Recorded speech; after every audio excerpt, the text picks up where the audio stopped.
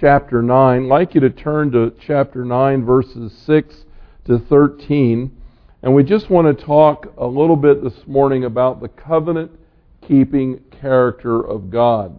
Romans chapter 9, verses 6 to 13. We just sang the song, "The God of our yesterdays, the grace and mercy today, and we will trust you for tomorrow." And the reason that we can do that is we have a covenant-keeping God who keeps His word. In Romans 9, verse 6, "But it is not as though the word of God has failed. For they are not all Israel who are descended from Israel, neither are they all children because they are Abraham's descendants, but through Isaac your descendants will be named.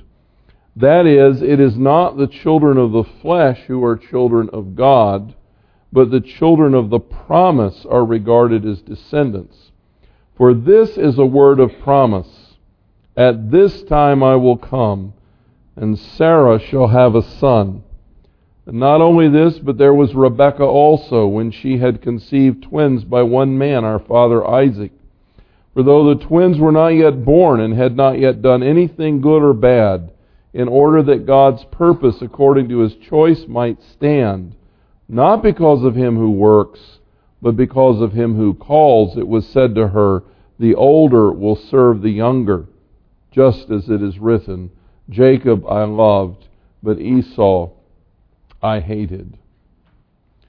As we come to this section this morning, we are beginning our study in these chapters of Romans that really focus on God's plan for the nation of Israel. You know, that's one of the questions Paul had to come back to, because he said the gospel was for the Jew first, and then also for the Greek. And now he's coming back to answer, what about the Jew? How does the nation of Israel and the Jewish people fit into the plan of salvation? What is God's purpose for them? And as we study these chapters, one of the things that I want to do, because we're not Jews, most of us, and we're not the nation of Israel, we are the church of Jesus Christ, the new Israel. We are born again into the family of God, and much of what's said in these chapters do not have direct relevance to us as a national identity, but they do reflect the character of God. And throughout these chapters we're going to be seeing various attributes of God's character, and that affects us deeply, because understanding the character of God is a great encouragement to our faith. So as we go through the chapter and look at the promises of God to Israel and the various things that Paul says, we're going to be also focusing on aspects of God's character that are revealed by these promises. And the first thing that I want us to touch on this morning is the covenant-keeping character of God, His covenant nature. The fact that He always keeps His word. And when He enters into a covenant, He is particularly careful to keep that covenant in our regard. And so Paul says in verse 6, "It is not as though the word of God has failed." You know, there's a great heritage in Scripture about the word of God. I spoke to you last week about the fact that God cannot lie, but we actually find that explicitly stated in Scripture in Titus chapter 1, verse 2, where Paul says, I am an apostle of God, and I am called by Him. And he says in that context, God who cannot lie. So God is not able to lie. When He gives His word, because of who He is, that word cannot be broken. In fact, Jesus said, not one jot or tittle of the law will pass away until every single thing has been fulfilled.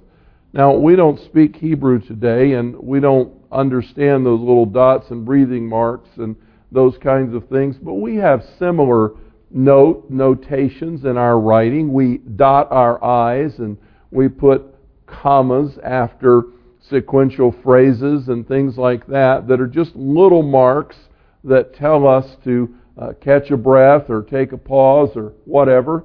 And Jesus was literally saying to His listeners, not one of those little characters, not a dot, not a comma, is going to pass away from my word until it has all been fulfilled. That's pretty thorough, don't you think? That's pretty explicit that every word of the Lord is going to be fulfilled. So Paul is letting us know it is not as though the Word of God has failed. Isaiah 55 is a marvelous chapter. It's that chapter that talks about I will pour streams upon the dry ground. It's the chapter that says my thoughts are not your thoughts, neither are my ways your ways. All of that is in Isaiah 55. But toward the end of the chapter, God makes this statement. He says, even as the rain comes and waters the fields and the harvest develops with the falling rain and the growth occurs and the harvest comes in, so my word, which goes forth, will not return to me empty without accomplishing all that I have determined that it will do. My word will not return void. It will have produce. It will have an effect, the effect that I desire.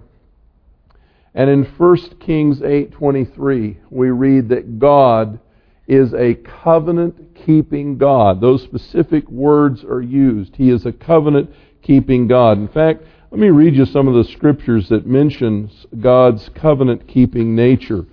These are from the Old Testament, Deuteronomy 7:9.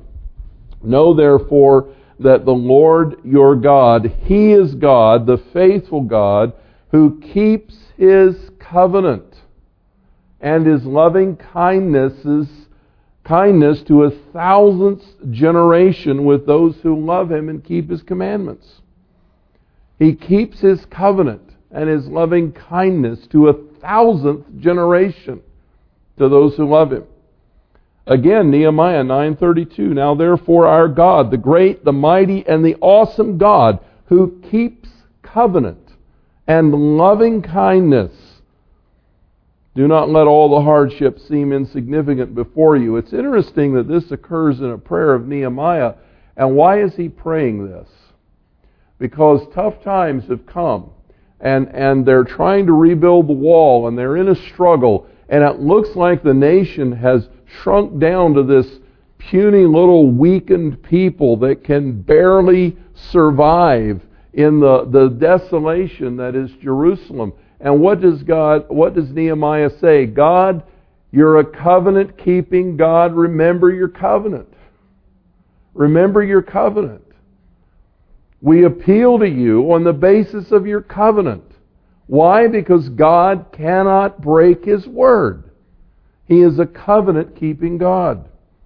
Daniel says the same thing in 9 verse 4. I prayed to the Lord my God and confessed and said this, Alas, O Lord, the great and awesome God who keeps His covenant and loving kindness for those who love Him and keep His commandments. Isn't it amazing in all three passages how covenant-keeping and loving kindness are linked together? Isn't that cool?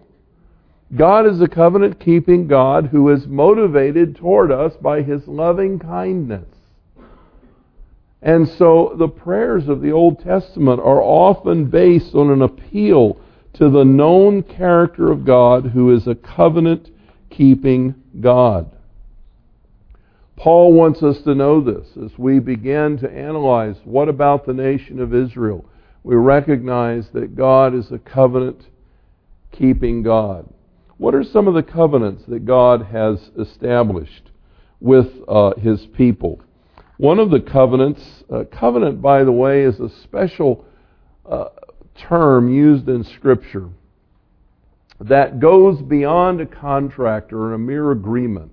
It is a commitment that usually has some kind of seal or sign that is a testament that the parties have entered into what is usually a permanent kind of commitment. that they have a covenant with one another, that they will honor. And in that covenant, one of the first times we encounter it is after the flood. I said at the 8 o'clock service, when Moses took the animals onto the ark. You know that's not true, right? Moses didn't take any animals onto the ark. I figured it out pretty quickly then too. But Noah, when he took the animals onto the ark, and after the flood, and the flood is over, the waters have receded, they've come down off the ark, and they're ready to move out into the world again and populate the world again. God says to Noah in Genesis 9, verse 12, "This is the sign of the covenant which I am making between me and you and every living creature that is with you for all successive generations. I set my bow in the cloud, the rainbow, and it shall be a sign of a covenant between me and the earth. It shall come about when I bring a cloud over the earth, that the rainbow will be seen in the cloud, and I will remember my covenant which is between me and you and every living creature. Never again shall the water become a flood to destroy all flesh." There's a covenant and a sign, and the sign is the rainbow. You know, we could get into some of the geology and physics of all of that, but if our assumptions are true that the world before the flood was covered with a canopy of water vapor that protected the earth and made it terrarium-like, where the whole world was a moderate climate. You know, we know that because we have coal and oil at Antarctica, the continent, and the South Pole, underneath the ice. And how did it get there? Well, it used to grow tropical vegetation because the world wasn't like it is now. When that canopy broke up and the world was flooded with all those waters as the waters above the earth cascaded down, a change occurred in the atmosphere, and now sunlight, which before had brought light and sort of a global warming in a good sense, back in the day, in a good sense, now the sun had direct access to the immediate atmosphere of the earth and created those marvelous colors that are in the clouds. And God was giving that as a testimony. He said, "This will never happen again. Here's my sign, and I make a covenant and a commitment. This is not going to happen ever again." Well, we come to later on in Genesis to God's promises to Abraham, and this is what Paul is going back to in this passage. You know, Abraham had other children besides Isaac. For one thing, there was Ishmael, who kind of came along as a substitute plan, which God rejected. He didn't necessarily reject Ishmael, but he said Ishmael's not the way this is going to happen. And then Isaac later on had other wives and concubines, and he had other children. But the one that we're concerned about is Isaac, who was the son of Abraham and Sarah.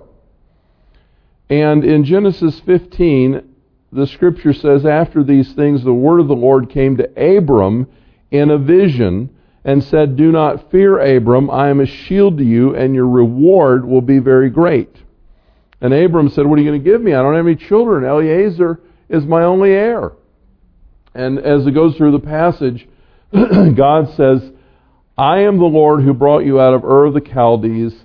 I'm going to give you certain land, and a child that comes forth from your own body will be your heir.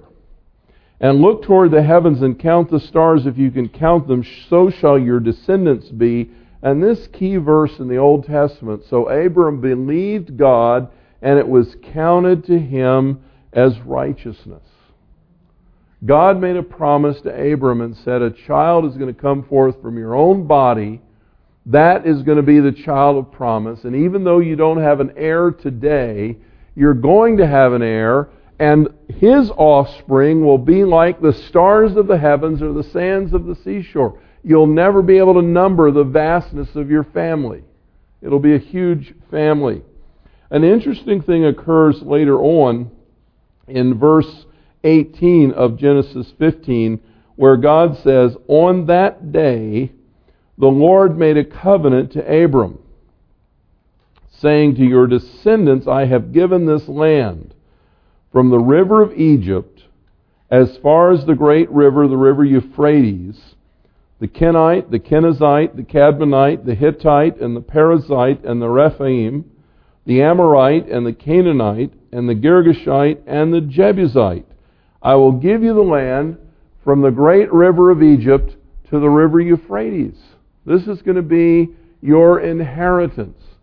And as you read that chapter, God entered into a covenant in a peculiar way there, because he had Abram prepare sacrifices, and he cut them in half and laid them in halves, but then God caused Abram to go into a trance. And the reason he did that is normally two parties making this kind of agreement or covenant would prepare the sacrifices, and they would both walk through the sacrifice. They would walk between the halves.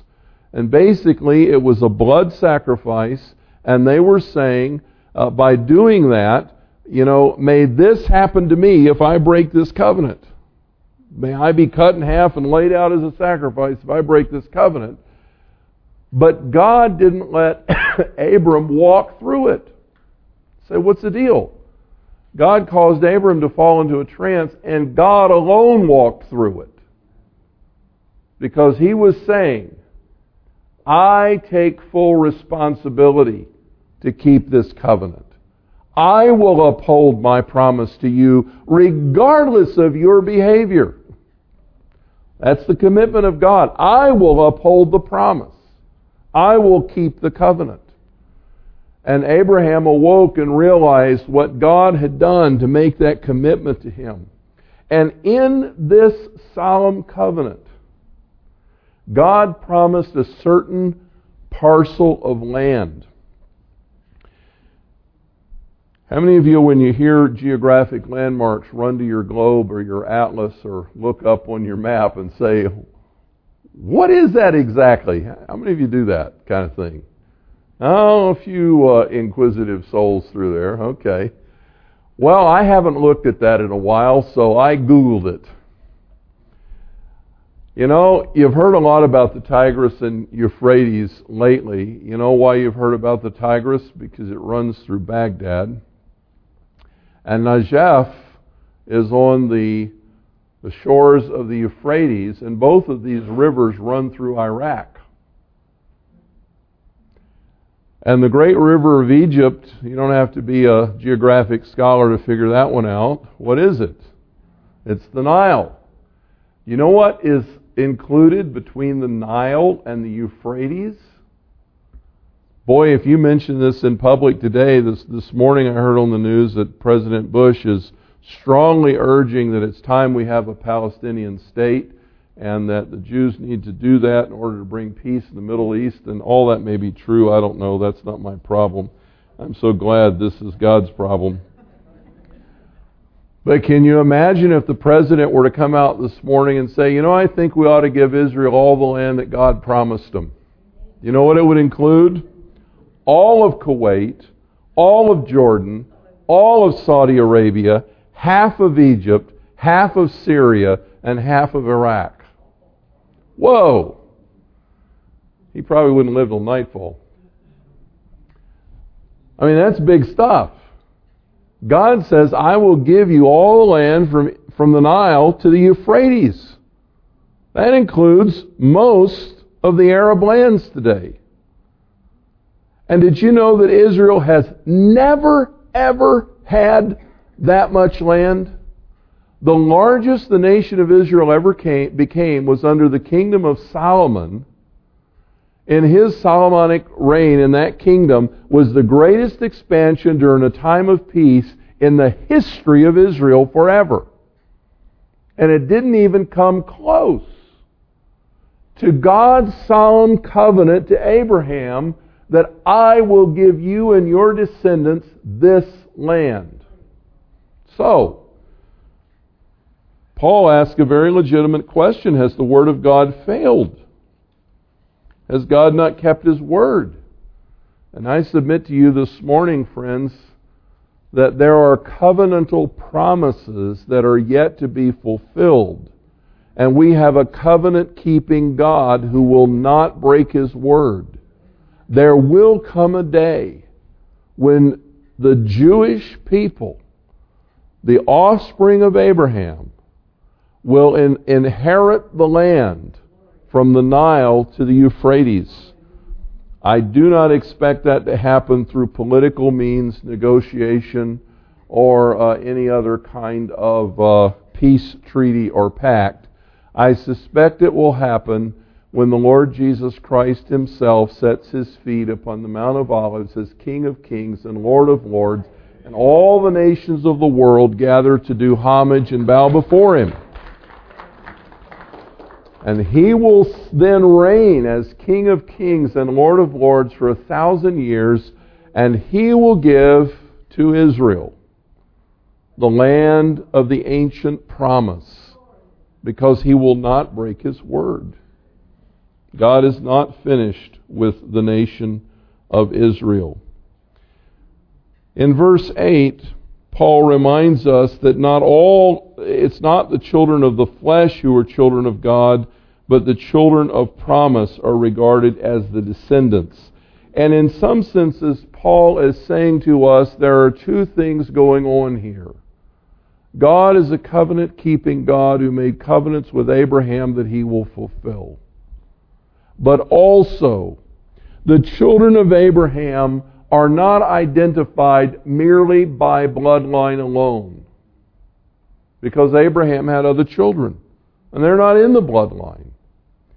And then he goes on to say that even within the bloodline, there is a certain element of faith that is necessary. That key verse in verse 6 of Genesis 15, Abraham believed God, and it was reckoned to him for righteousness. Paul spent all of Romans 4 extolling the emphasis of that phrase, that God made a promise and Abraham believed it. And on the basis of faith, Abraham was declared righteousness. God reckoned it to him as righteousness. That belief that God would honor His word. And so Paul goes on to explain to us that not only has the word of God not failed with regard to Israel, but God, a covenant-keeping God, extends the promise to those who have faith to be grafted in. We're going to see that more in the next chapters. But grafted into the true vine, to the true olive tree that is represented by the line of Abraham, whose offspring, true offspring, are of faith. And by the way, that's in perfect harmony with what I just said, because if you read Zechariah closely, and also the last chapters of Isaiah, particularly chapter 60 and chapter 66 in Isaiah, the Scripture says, can a nation be born in a day? Can a people be brought forth all at once? And Zechariah says, they, speaking of Israel, the natural Jews, descendants of Abraham, will look on Him whom they pierced. In other words, when He appears, they will see Him. They will look on Him whom they have pierced. And in one day, the whole nation will believe and become born again. They will look on Jesus Christ, their King, and recognize He is Messiah, and in faith turn to Him as their coming King. The Bible paints that as a great picture when Israel is backed into a corner, surrounded by the nations of the world, down to their last option. There's no way out. There's no victory. There's no salvation. They're in a hopeless situation. And suddenly, the Lord Jesus Christ, their Messiah, comes through for them, and they recognize the one that they pierced. There will be the faithful in Israel in that day who have put their faith in Jesus Christ. And so Paul makes it plain that for this season, it is not an abandonment of Israel to extend the opportunity of faith to the Gentiles, because the basis of the covenant was not only a sense of the offspring of Abram, but it was the faith of Abraham that was the bedrock of that covenant. And those who have faith are the ones who can enter into the covenant. Friends, God throughout the Scripture makes covenants with us. He made a covenant with Noah. He made a covenant with Abraham. He made a covenant with David. He said, the righteous scepter, the scepter will never depart from your bloodline. And Jesus Christ is of the lineage of David. When He reigns as King of Kings, He is of the bloodline of David. When He comes back in the flesh, when He comes back, He will reign in fulfillment of that promise. God made a covenant with the nation of Israel at the mountain in the wilderness with Moses. And the covenant there was, if you will keep my word and keep my law, then I will not put any of these diseases upon you. I will be your God. I will walk with you. I will meet with you. I will fellowship with you if you will keep my word. Of course, God knew that the nation of Israel could not do that. But part of the necessity of the unfolding plan of salvation was to allow the proof positive of that to become realized, that we needed someone to do in us what we could not do for ourselves. And it was that covenant at Sinai that Jesus was referring to when He said at the Last Supper, I bring to you a new covenant. The old covenant depended on you doing your best for God. But I bring you a new covenant. And the new covenant in my blood is this: I will cleanse your sin. I will remember your iniquity no more. I will put the seal of the covenant in your life, my Spirit. I will cause you to be born again to a living hope. I myself will come to you by my Spirit and regenerate your being, and I will live through you if you will trust me. And today still, the covenant that God has made is offered. And if we believe Him, we enter into that covenant. God simply requires that we trust and believe that His Word is true. And on the basis of that trust, He endeavors to keep the covenant. Hence, Paul said, I know and am persuaded that He is able to keep that which I've committed against that day. That God Himself will uphold me with His hand, that He will keep that covenant on my behalf when I put my faith and trust in Jesus Christ. This morning we've just celebrated the symbols of that covenant, to be reminded of the body and the blood of Jesus that was broken and spilled out in the inauguration of the new covenant, that we might have life. Our God is a covenant-keeping God, and we can rest eternally on that fact. He will not break His word. Father, thank You for loving us. Thank You for being a God in the heavens who owes no man anything, but has willingly entered into covenant relationship, asking only that we believe. And You Yourself will promise to uphold the covenant. We thank You for that. In Jesus' name, amen.